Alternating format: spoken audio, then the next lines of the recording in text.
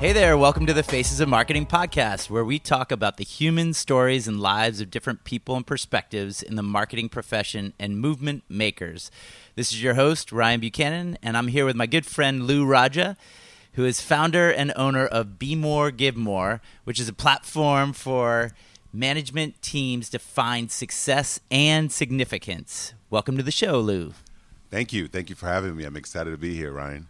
It's awesome. Great. Well, Lou, I also am super psyched for this interview. Every time we do these 2-hour breakfasts where I'm your guest in your house, I always walk away with these like profound insights on the secrets of life. So hopefully the audience and I will get some of that in this nice little 45-minute wrap session. Are you kidding me? I'm pumped. The feeling is beyond mutual. I think having watched you from afar, your work here at eRoy, but more importantly, your Eli work, it's just awesome. So you're a quality individual. And so the opportunity for me to come here and exchange a few nuggets with you is awesome. So I'm ready. Let's go. It's going to be fun. Cool. All right. So I always start this with starting at the very beginning. And actually, you just reminded me before we started this that you're born in Boston, you're a Patriots fan, but then you move back to Congo and grew up until you're 17 in Lubumbashi, Congo, right? Yes, indeed. Yeah. So just give me a sense of what it was like when memories started to form at 3 or 4 years old, like kind of what was that like? Right. My life is pretty much a zigzag story, right? My father came to United States in 1967 with the help of Presbyterian missionaries. So he left the Congo to the College of Worcester in the middle of Ohio, right? Liberal arts college. My mom, the smarter of the two, she got a scholarship in 68 that took her from Congo to Vassar College in New York. Now, these two didn't even know each other in the Congo. So mind you, here they find themselves in the U.S. in the late 60s. Because my mom came with a group of Congolese people that included one of my dad's cousins. So my dad's cousins gets on a Greyhound bus, goes from New York to Worcester, brags about this foxy lady back in New York. And so my dad decides to go visit him, and that's how they met. So these two folks met here. 1970, my father finishes college at Worcester. They go back home. They get married. They have my two oldest sisters, Esther and Sengu. And then they come back to the U.S. for their advanced degrees. Now they're in Boston. My dad is at UMass. My mom is at Boston State College. My older brother's born, and then I'm born. So by birth, my brother and I are the two Americans in a family of Congolese. So I'm born in Boston, and less than a year after I'm born, we all moved back to the Congo. So I grew up in the Congo as an American. That's the funny part, right? So until I was 17 years old. And growing up in the Congo, man, it's amazing. It's the best and the worst put in together. I mean, as a kid, you grow up playing outside. You never wanted the sun to go down. Because electricity wasn't always guaranteed. So it was always dark, inside the house, candles or little lamps. So we always wanted to play. The minute the sun came up, we're out the door all the way till the sun come down. So I was just playing outside, and then and just dealing with all kinds of customs and respecting your elders, the importance of family, all of those anchoring type of values. And your dad was this respected university professor and kind of like a leader in the community, right? Absolutely. Still is. I mean, he's a psychologist, unfortunate for me and my siblings. He picks you apart. Man, we couldn't get away with anything, man. This dude. And so it was great to watch him early on. In fact, that's where I got all my inspiration, my motivation to do what I do, because at age 7, I messed up this finger here. I had a little accident, and they had to put stitches. Okay. And so then they took me to the University of Kisangani, where my father was teaching. And it was the first time I saw him in his element, right? So if you can imagine the 7-year-old brain looking at my father on one side and about 800 students on the other side. It was like a stadium type of huge. Yeah. And I don't know what they're doing, right? But I'm like, oh my God, this guy is cool. There has to be some kind of transfer of value that's happening. And I couldn't quite understand what was going on. But it left such an impression on me. I was like, wow, I want to be like my dad, right?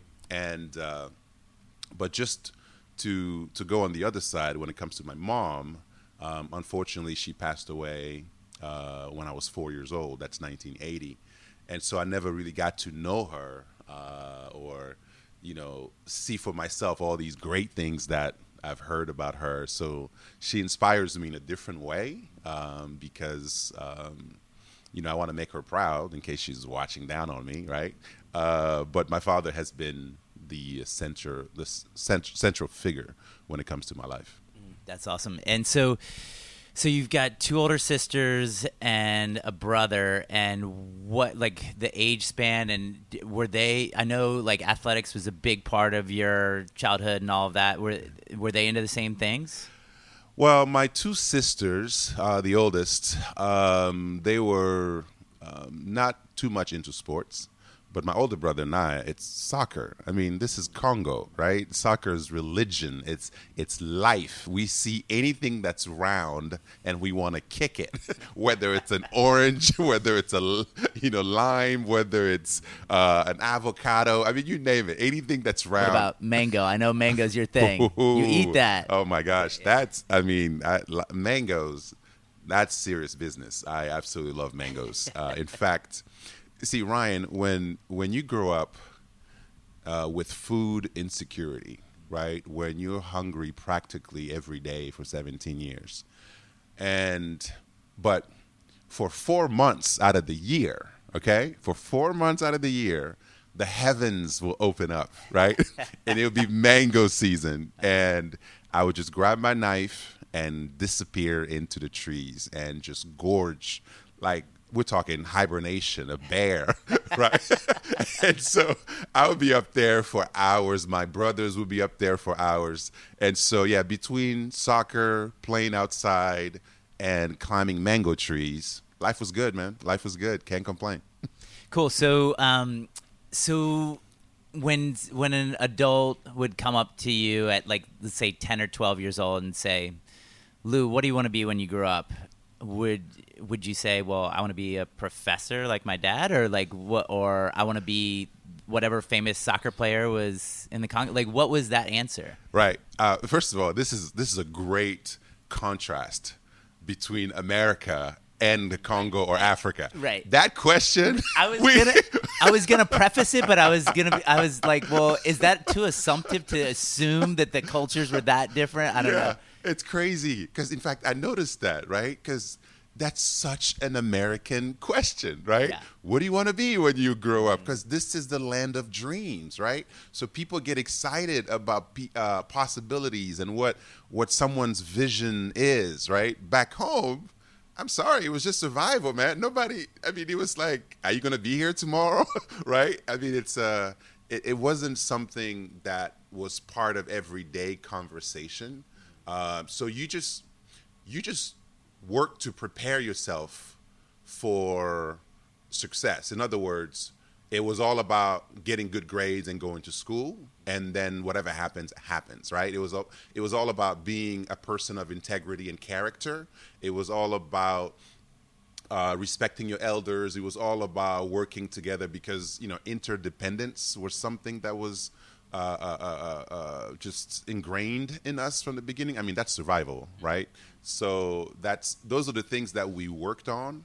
And so being a good person and studying would give you the chance, right? Will just increase the odds of you having a good life. But a clear vision of what you want to be when you grow up, that wasn't a main question. But for me, though, Ryan, it was cool because watching my father connect with people and being this professor and adding value, I always wanted to be a teacher or an orator, someone that will work so hard on myself so that I can have value for others the way my father did.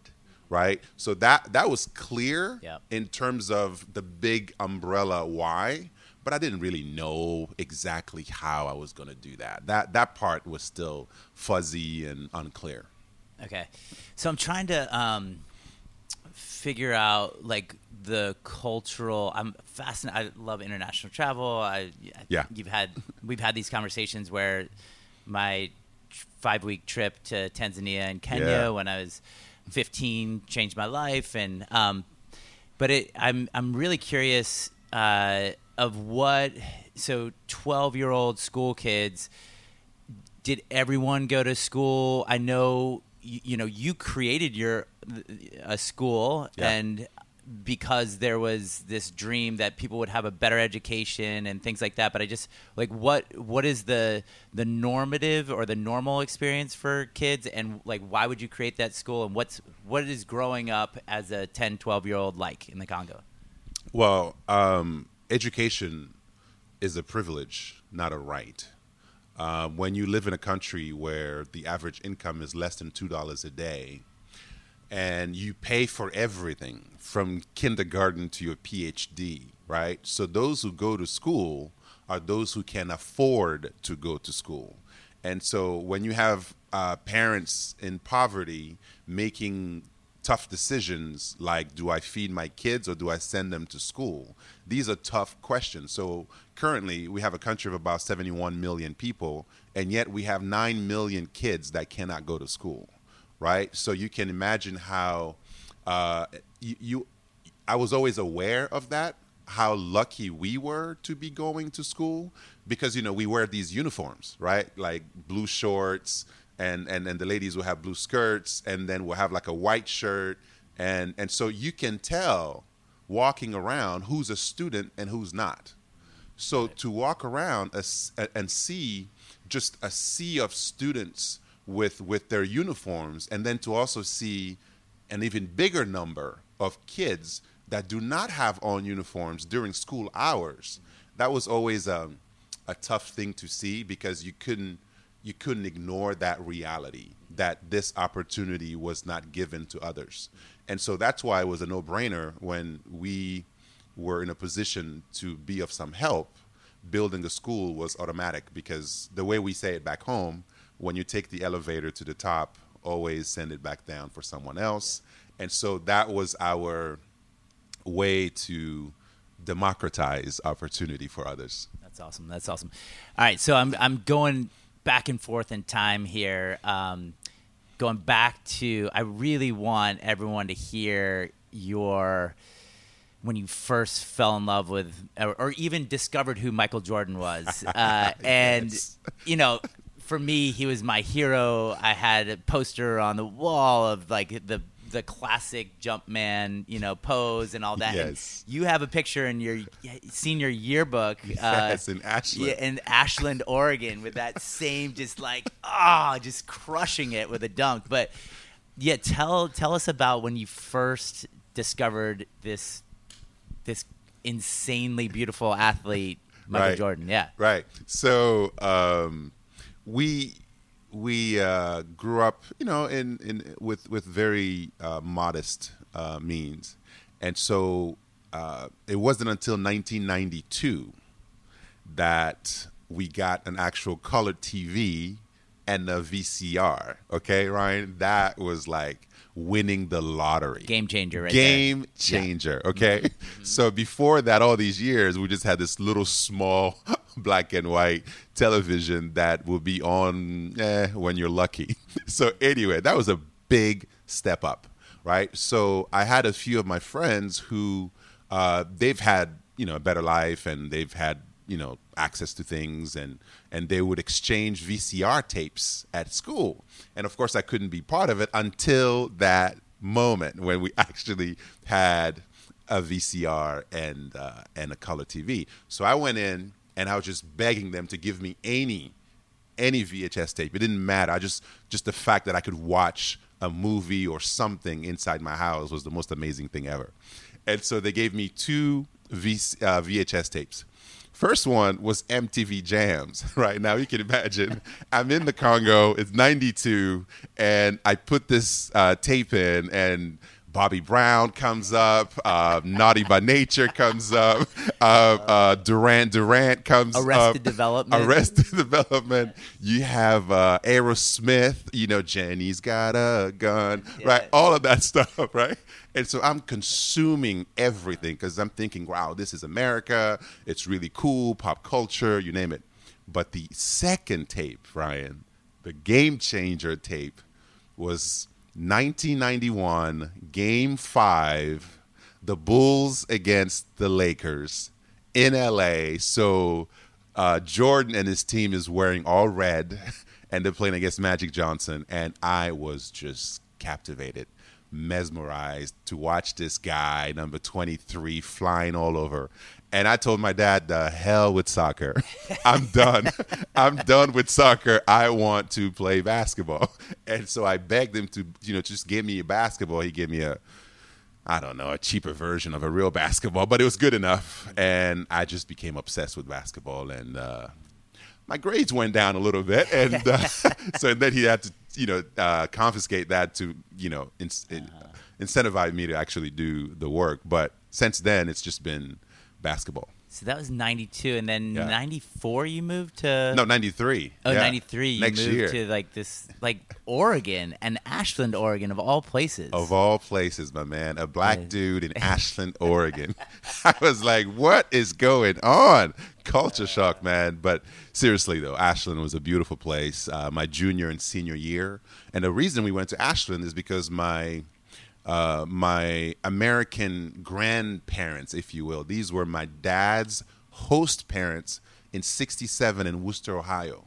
They had long since retired, and they were living in Ashland, and they were the people we knew. So Ashland was our destination when we came. The Presbyterian minister? Yes. So, yeah, got it. Okay. So it was great. We went to Ashland, and then so it was literally a year into basketball. Now I'm going into a high school and they speak English, and I've never seen anything like it, all the things and access that high school students have, and I'm playing organized sport.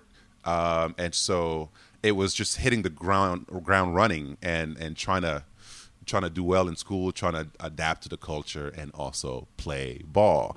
And so I had a great time my junior and senior year. And so your primary languages, are they Swahili and French and English, or what? French, Okay. Swahili, Lingala, Chiluba, and Kikongo. These are the languages that I grew up speaking in the Congo. But, of course, in Ashland, it's all about Shakespeare. So I had to learn English when I came here. So it was fun. I mean, the thing about it, Ryan, you know this, it's about immersion. Once you're in a culture and you don't have a choice, and all of those other languages are useless, then you just your brain goes into this other mode, man, where you just become obsessed because you don't want something like language to be a barrier between you and success. Yeah, that's amazing. That's awesome. So that's actually a great segue. As you know, my daughter's 13 and 16, and I'm starting to do a lot of touring of colleges and things like that with her, and really getting her to think through SAT versus all of the. There's a lot of pressure, and that's a very American thing. But I would imagine with a dad as a university professor, you started thinking about college, right when you got to Ashland, Oregon. And what was that process like, and how did you, because you ultimately graduated from Portland State University, right? Absolutely. How did you make that decision and decide what to do? Right. Again, education being so important, and my dad being in that field all of his life, I knew college was the expectation, no question there. But of course, adapting to the American system, learning English, and SAT exams. I didn't know what the heck that was, right? To take these tests and even the format of the test, it was just completely different. Anyway, after I graduated from high school, this is 95. I went to the College of Worcester to follow my parents' footsteps. So now here I am where my dad was in the late 60s and even where my mom visited, right? So it was very special for me to be there. It's a great liberal arts college. But, I was, for the first time, just on my own. And it felt a little lonely. Worcester, Ohio was a small Amish town. I mean, not much was going on there.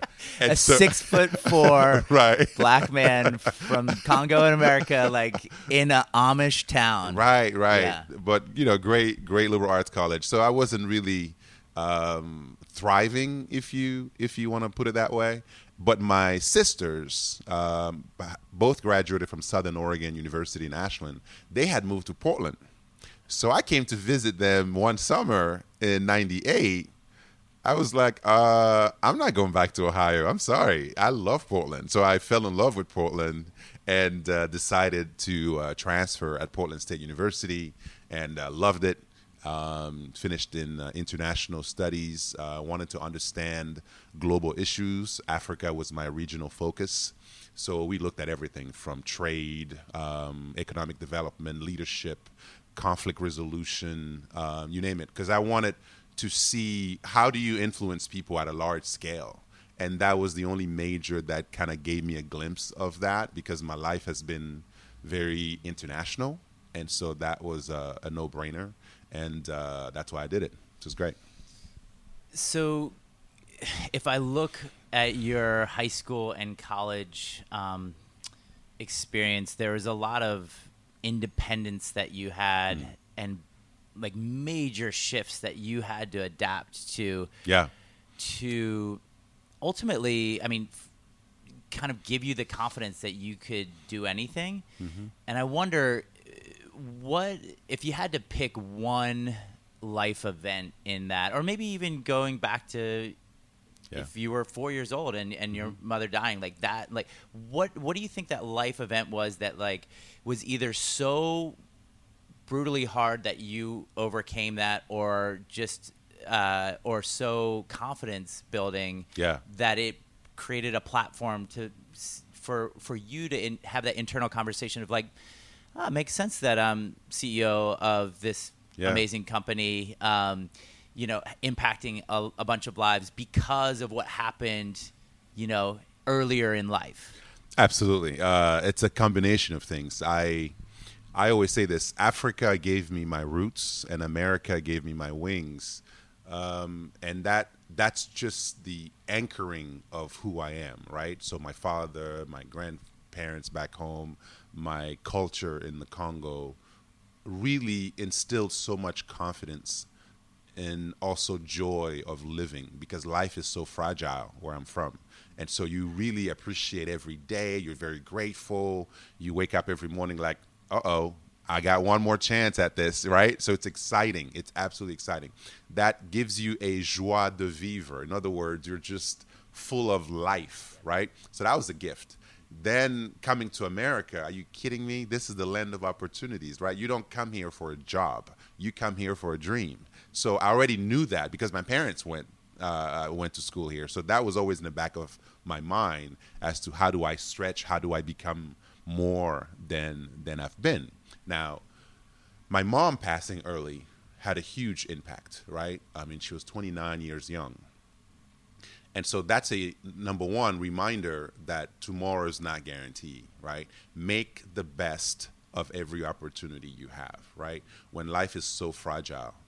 There's a quote I heard later in life that said, the tragedy of life is not that it ends so soon, but instead it's that we wait too long to start living, right? So that's a huge plus early in my life to understand the importance of getting going, if you will. That was one. And then in high school, this is 1992, Ryan. This was my biggest failure. After years of trying, I finally got into this school, which was a really prestigious, difficult to get in, very expensive school. It was like our little mini Harvard in the Congo, if you want to call it that. That was in Lubumbashi? In Lubumbashi, Congo. Okay. I finally got in after tests because, it was just tough. And if you fail even one class, you start the whole year over, right? So it was very rigorous. And so fast forward, last day of school, when you walk in to go find out whether or not you passed, and everything in blue means you did well. And if you see anything red on your report card, that means you failed the class. It's pretty much the end of the world.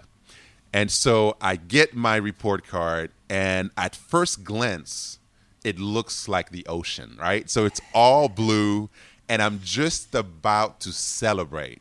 And I do like a second take, and trigonometry, I failed that class, which meant everything that I did was for none. And I got to tell you, Ryan, knowing how my father, how little money he made and how expensive that school was, I felt like I let him down. I felt like I let my whole family down. And I must have cried for a couple hours straight walking back about an hour and a half from the place of school all the way to our house. And it was just literally the worst day of my life until that point. And now I'm waiting for my dad. My dad is going to come home around 7. And so I'm dreading him coming through the doors and giving him the bad news. And sure enough, he shows up, and, you know, I walk up to him, my head is down, I'm still in tears, and I say, you know, hey, Dad, we didn't do it. Interesting, I said we. You know, that's a survival. Well, you're using his what tools, communication tools right. of we right. versus I. Yeah, exactly. Yeah. And so, and I'm just you know, ready to receive any kind of punishment that will come from it. And, you know, he's a psychologist. He completely threw me a curveball, which I did not expect. And he says, what are we going to do about it? And I was not expecting that question. And I sat there and I said, I'll be ready. I'll be ready next time.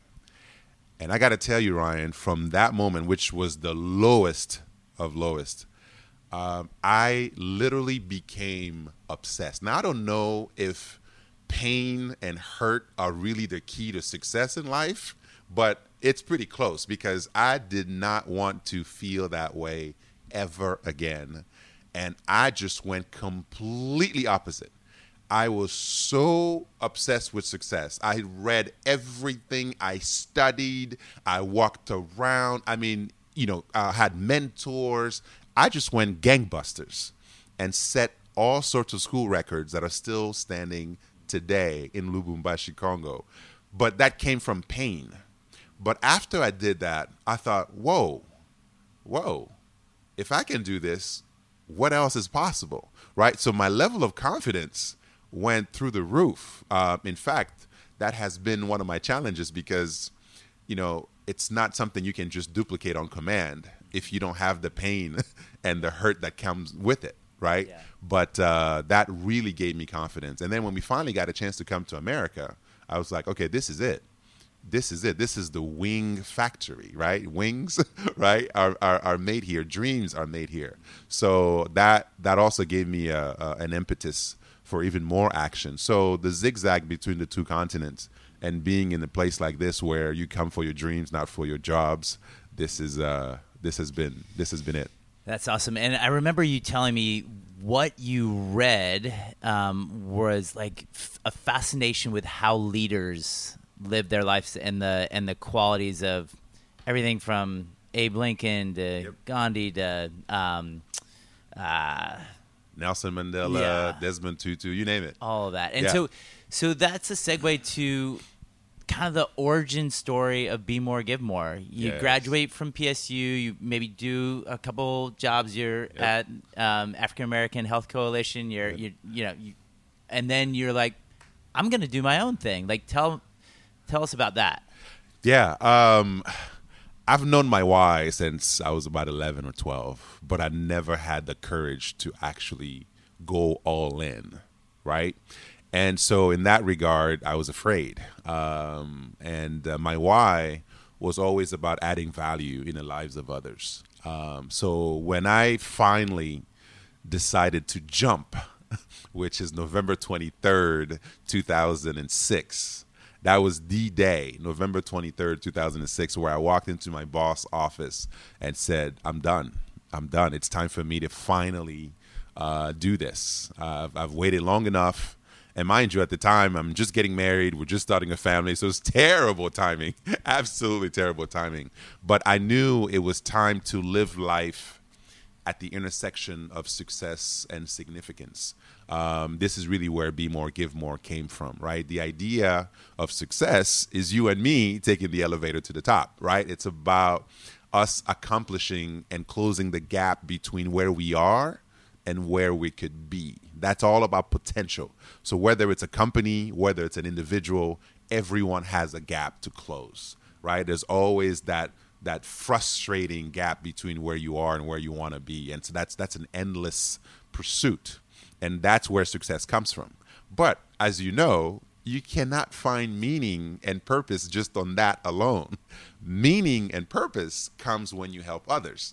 Meaning and purpose comes when you can use your success to influence and build a school or start a internship program, or, that's where real meaning and significance comes. So both are incredibly important together.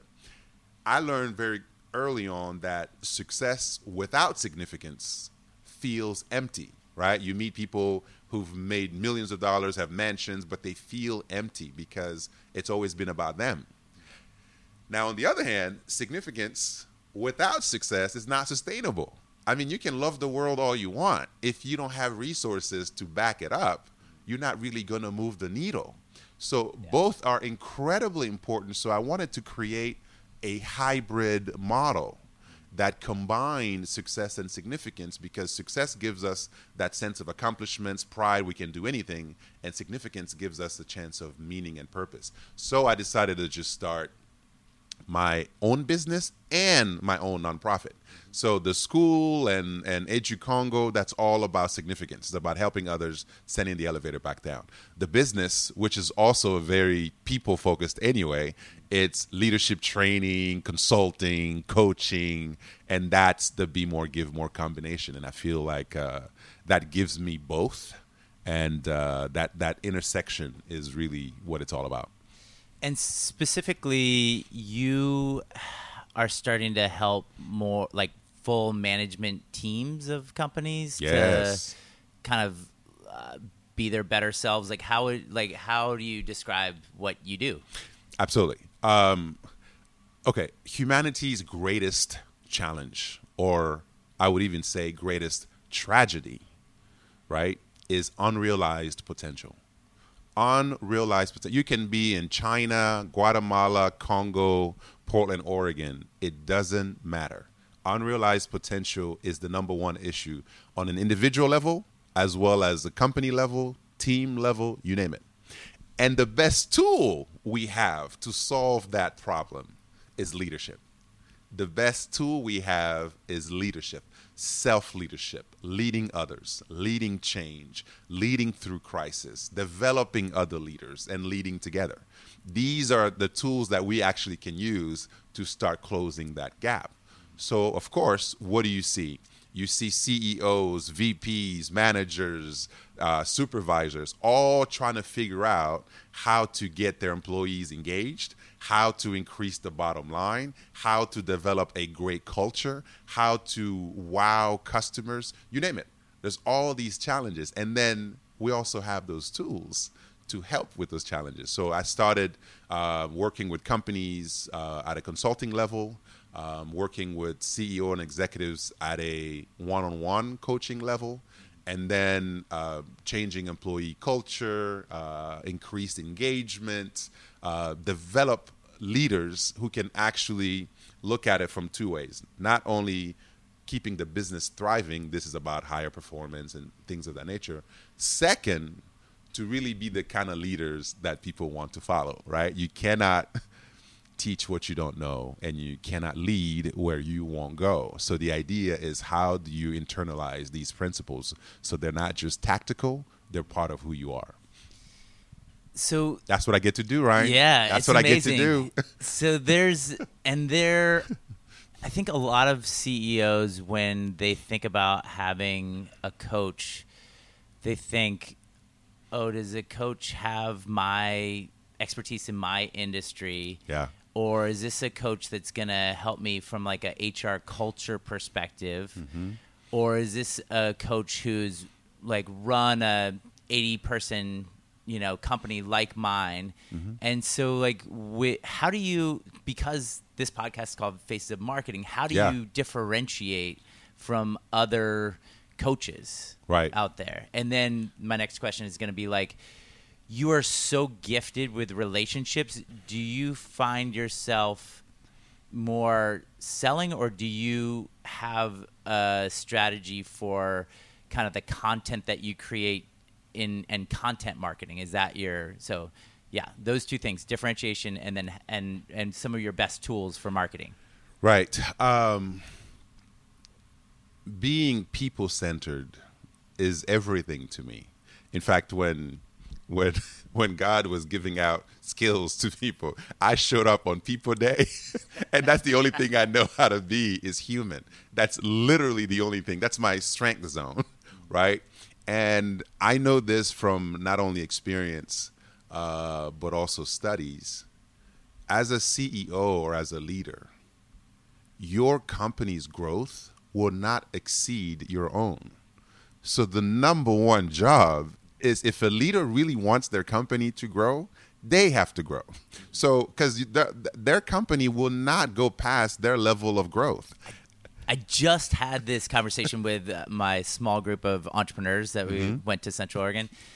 And the way that I had this, basically the same epiphany that you're talking about, but being a tiny bit more specific, is the level of self-awareness that a CEO, the capacity for that self-awareness to grow is the limiting factor to how much the company can, like, the company's going to cap out at where the CEO's capacity caps out. Absolutely. And they have a lid, whether self-imposed or externally, there is a lid. And my job, literally, Ryan, my job is to be a lid remover, right? That's my job, because the minute, whether that happens one-on-one or sometimes it's with an executive team, is to remove that lid, because they have to understand the parallel between their growth and their company growth. That's where the one-on-one coaching, the executive coaching comes in handy. Second piece of that is just having a thinking partner, having an accountability partner, having someone that will evaluate your growth quarter to quarter. It's a huge benefit. I have my own coach. I have my own mentors who are helping me do that, right? How do you measure personal growth? How's that possible? Right. The thing is, it's very bottom up, right? So when you first connect with someone, it's all about assessing their strength, their weaknesses, and then contrasting that to their goals, right? Whether or not these goals are realistic based on their bandwidth and capacity, or this is just something that's aspirational.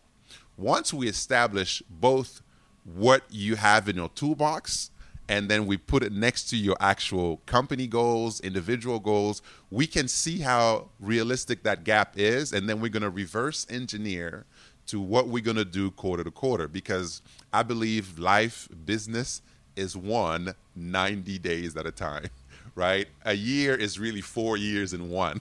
If you can manage 90 days, if you can manage 3 months and be successful and evaluate in that, you have a better chance to not only duplicate and grow from there, right? And so for me is you meet a lot of CEOs with a lot of different goals. Well, I want to make sure my employees are happy.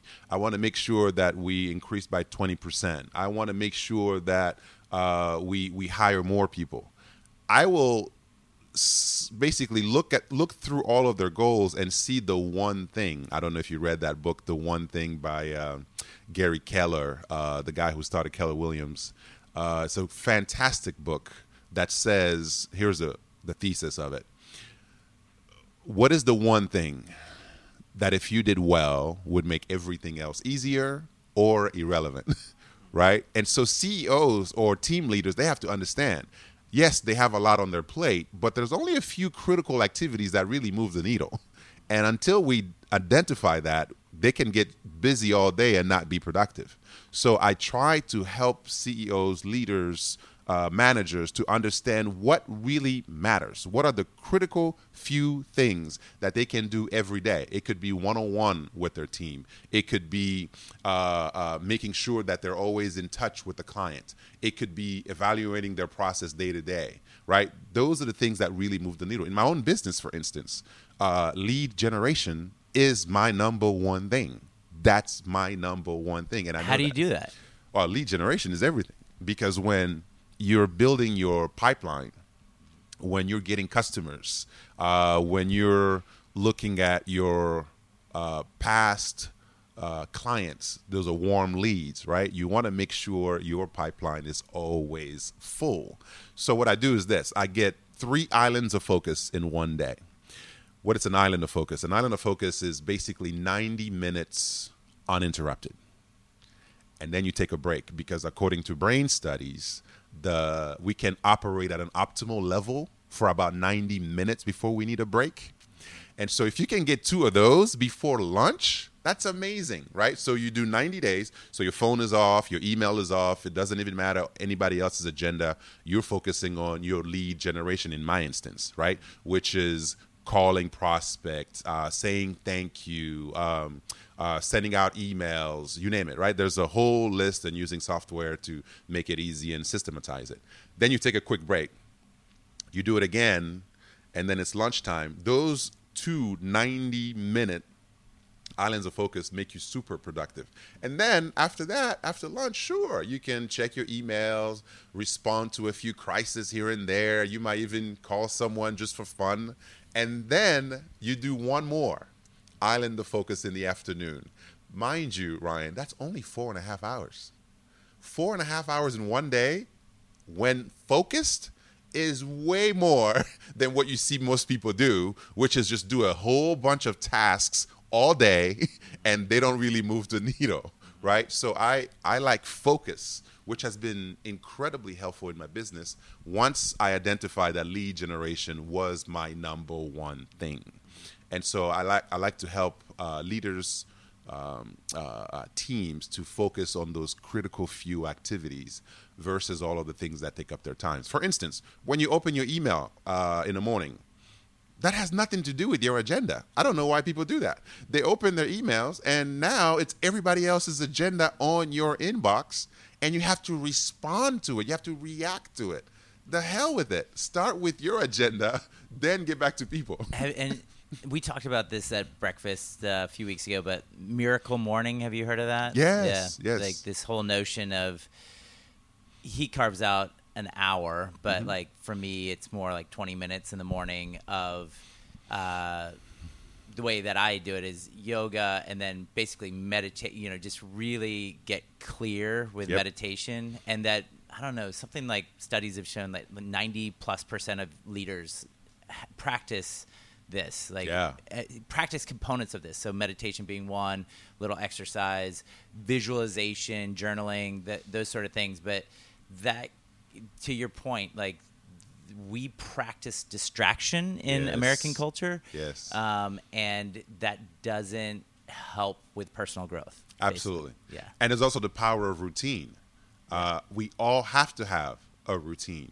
It's like, don't start the day until you have it finished, right? And the idea is, why even wake up if you don't really know what you're going to do on your routine level? In other words, the night before, you should already have a clear plan of what's going to happen the next morning, so that when you wake up, it's not, oh, what do I have to do today? You wake up following your routine, as you mentioned, meditating, exercising, having a good meal within the first hour to jumpstart your metabolism. I mean, you name it. Read something positive, not the news. Read something positive that will engage you, and then that start alone can make a world of a difference. Because you still have to deal with traffic and coming into the office and dealing with people that may not have had their coffee, right? And so all of that, you got to be prepared for. Yeah. So as a leader, if you don't have your routine that sets you up for success, then the world will take over. Because, I mean, you know this, we live by default or we live by design, right? if you're not intentional about the design part, then the default takes over. That's just life. And 9 out of 10 times you won't like the default side. You probably want the design side. That's right. All right, I got 2 last questions left, and this one's easy for everybody else, but for you it's going to be hard because you're inspired by so many people. But if you had to pick right now in this moment, like, who is inspiring you, who would you say that is? Personally, be my father. My father is 76 years old. I get to see him this Christmas. I'm going to go back home. And because he's always been that compass, my vision. He's the guy that has my back no matter what. He's inspired me to do everything that I'm doing.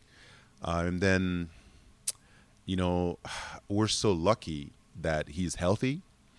And that you want to spend as much time as you possibly can with him and gain his wisdom and love and perspective in life. So I can never get enough of that. So he's my constant inspiration. The second are my 2 boys.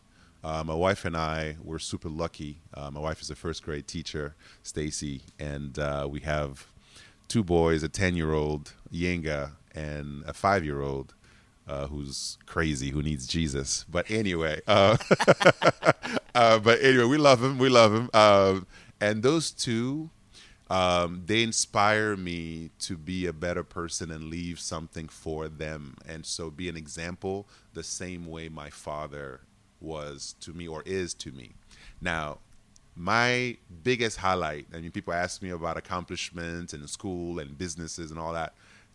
It doesn't even compare. When my son was in 3rd grade, okay, he's in 5th grade now, so 2 years ago, I was invited to speak at his class, right? When they have like career day.